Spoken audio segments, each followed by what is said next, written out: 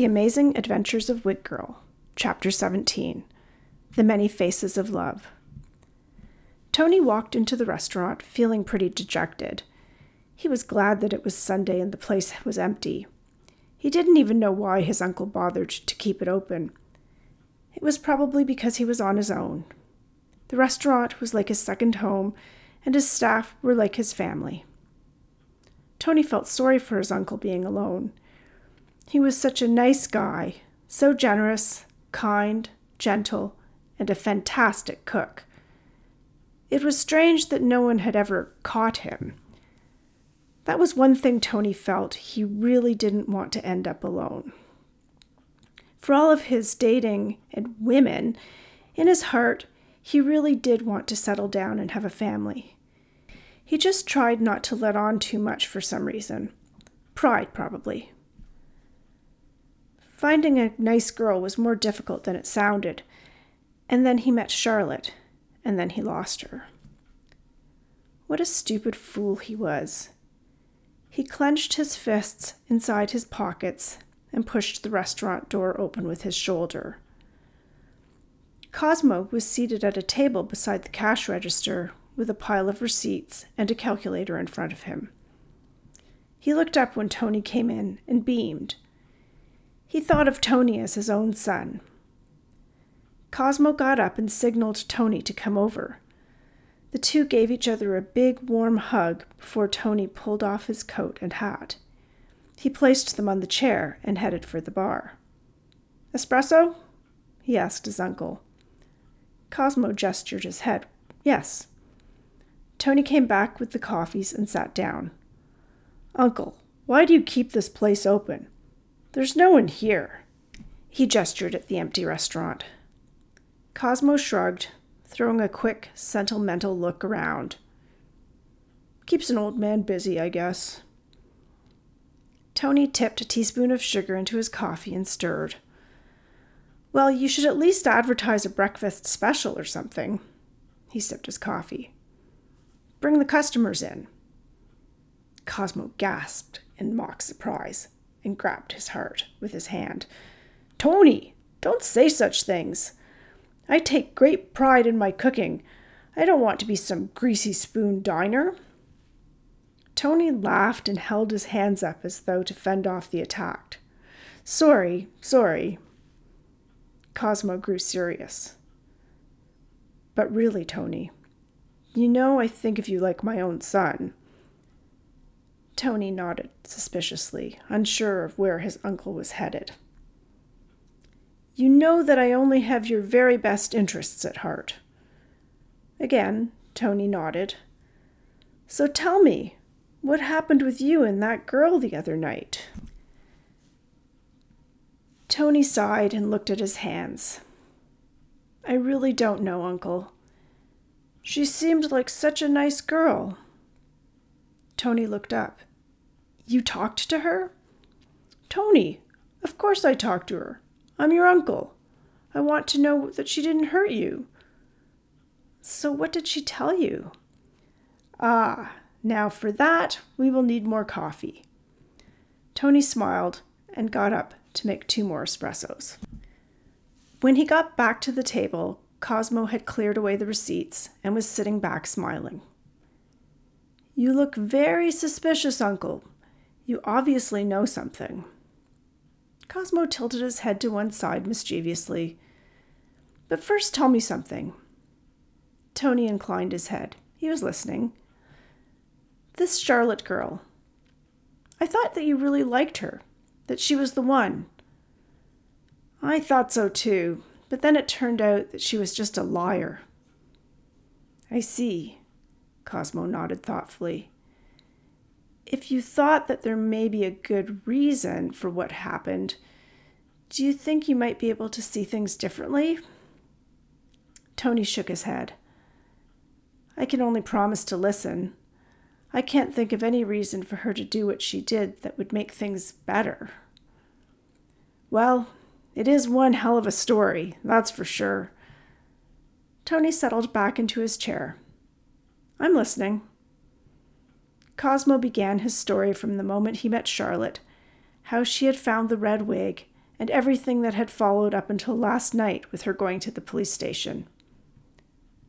Tony listened.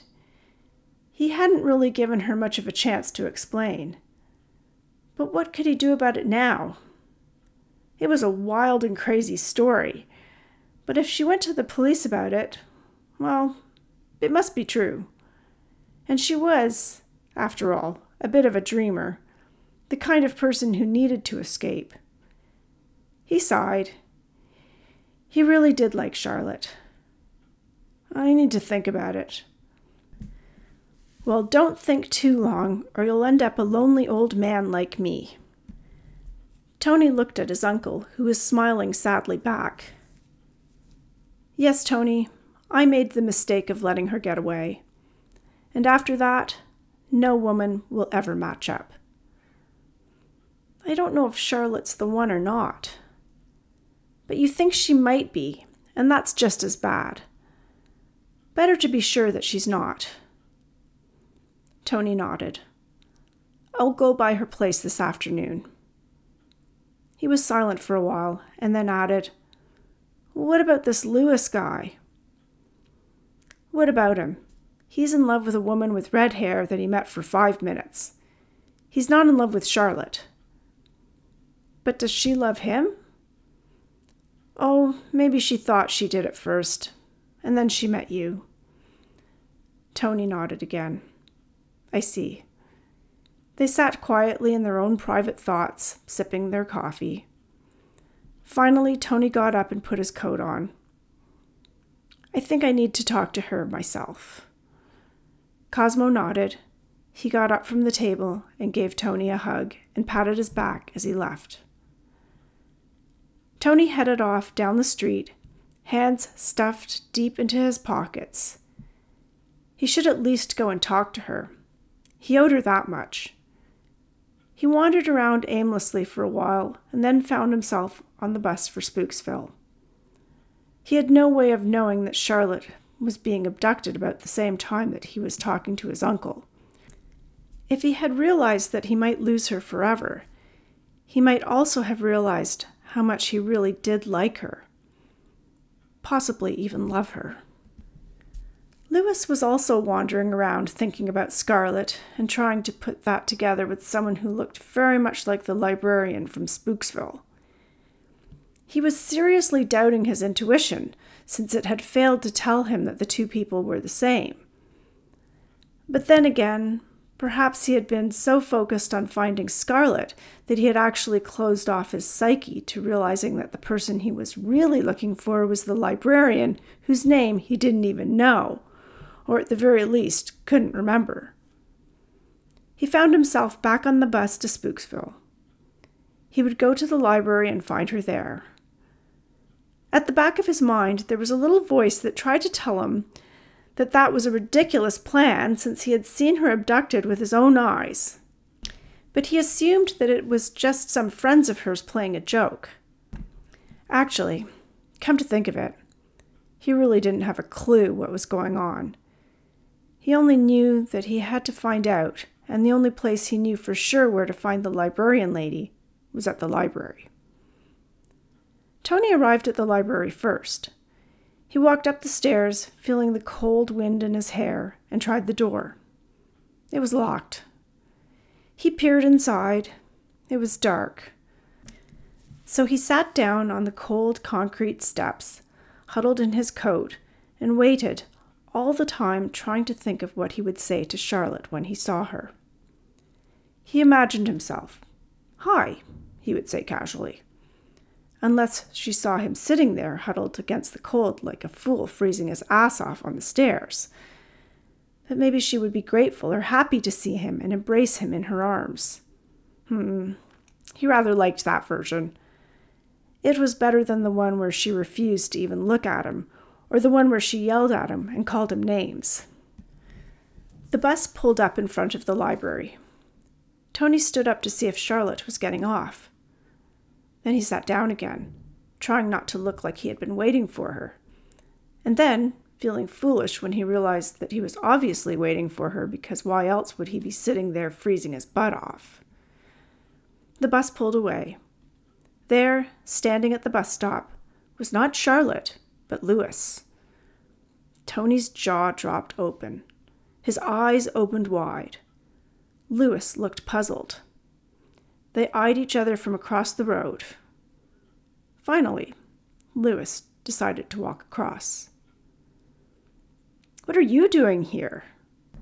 Tony's voice was accusatory. Louis shrugged and pointed to the library. "Going to the library?"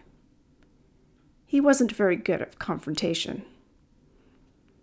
"Library's closed." "Oh." Louis shuffled his feet. "I see."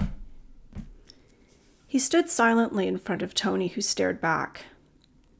Louis looked nervously from side to side, unsure what to do, but desperately wished that he could think of something other than just standing there like a fool.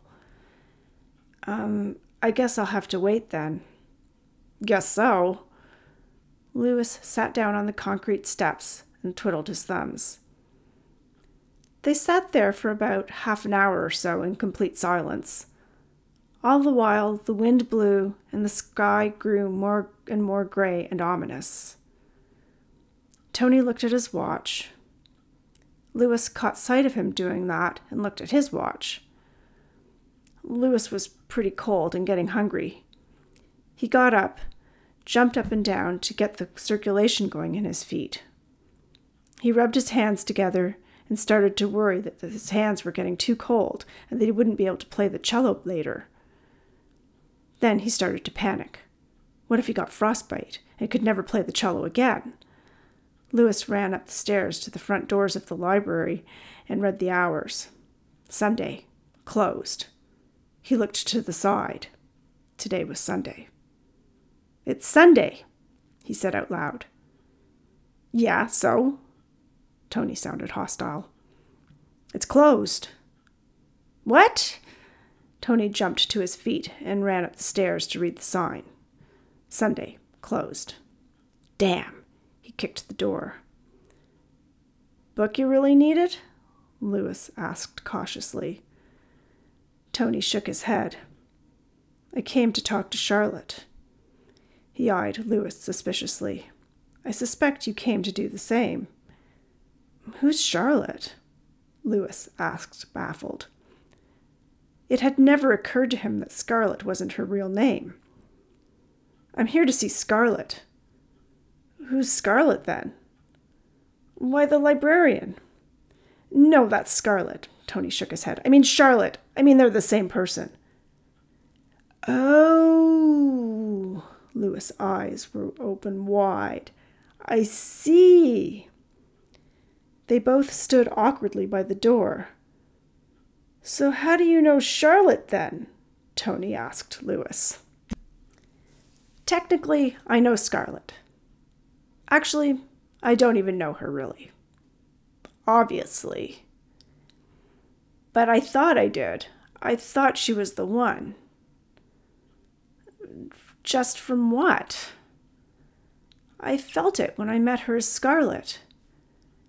"But you didn't recognize her as Charlotte when you saw her in the library." "No," Louis admitted. "I guess I was just so completely fixated on finding Scarlett. The whole thing's crazy. I just wanted to talk to Charlotte, find out what the truth is." Me too. Another awkward silence ensued. It was Louis who broke it. "So what do we do now?" "What do you mean, we?" "Well," Louis began, not sure himself what he meant. "We both want to talk to her." "Yes, we both want to talk to her." "And, well, do you love her?" Tony was completely taken aback by the question. He didn't expect such a forthright question from such a dreamy-looking musician. "Excuse me?" Louis shrugged noncommittally. "Do you love her? Or do you at least think that you do?" Tony took in a deep breath and squinted his eyes. "That's none of your business."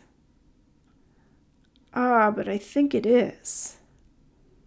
Tony did not feel at all comfortable with the direction that this whole conversation had taken. How's that then? Well, the way I see it, we both think that we love her. Okay, Tony conceded. But the question is, which one of us does she love? Tony stood stunned. Why hadn't he thought of that? He had been so sure that Charlotte liked him. But when he remembered her reaction to seeing Louis in the library that day, well, maybe she did just like Louis better. Was she at his concert yesterday? He couldn't remember seeing a red-haired or black-haired lady in the church. But then he had been looking for Charlotte's mousy brown hair instead.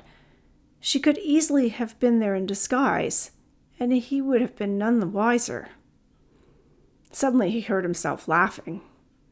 Charlotte was turning out to be a better actor than he was. What's so funny? Louis screwed up his brow. Oh, nothing, Tony said between chuckles. It's just that I'm an actor being outacted by a librarian, it seems. Louis chuckled. I see what you mean. They each grew silent again, lost in their own thoughts until Louis spoke. So what are we going to do then? I guess that we both need to talk to her. Yes, but when? Now, I guess, Tony shrugged his shoulders. Anyway, I'm freezing cold and hungry, to boot. So I don't think I want to stand here waiting until Monday. You? Louis shook his head.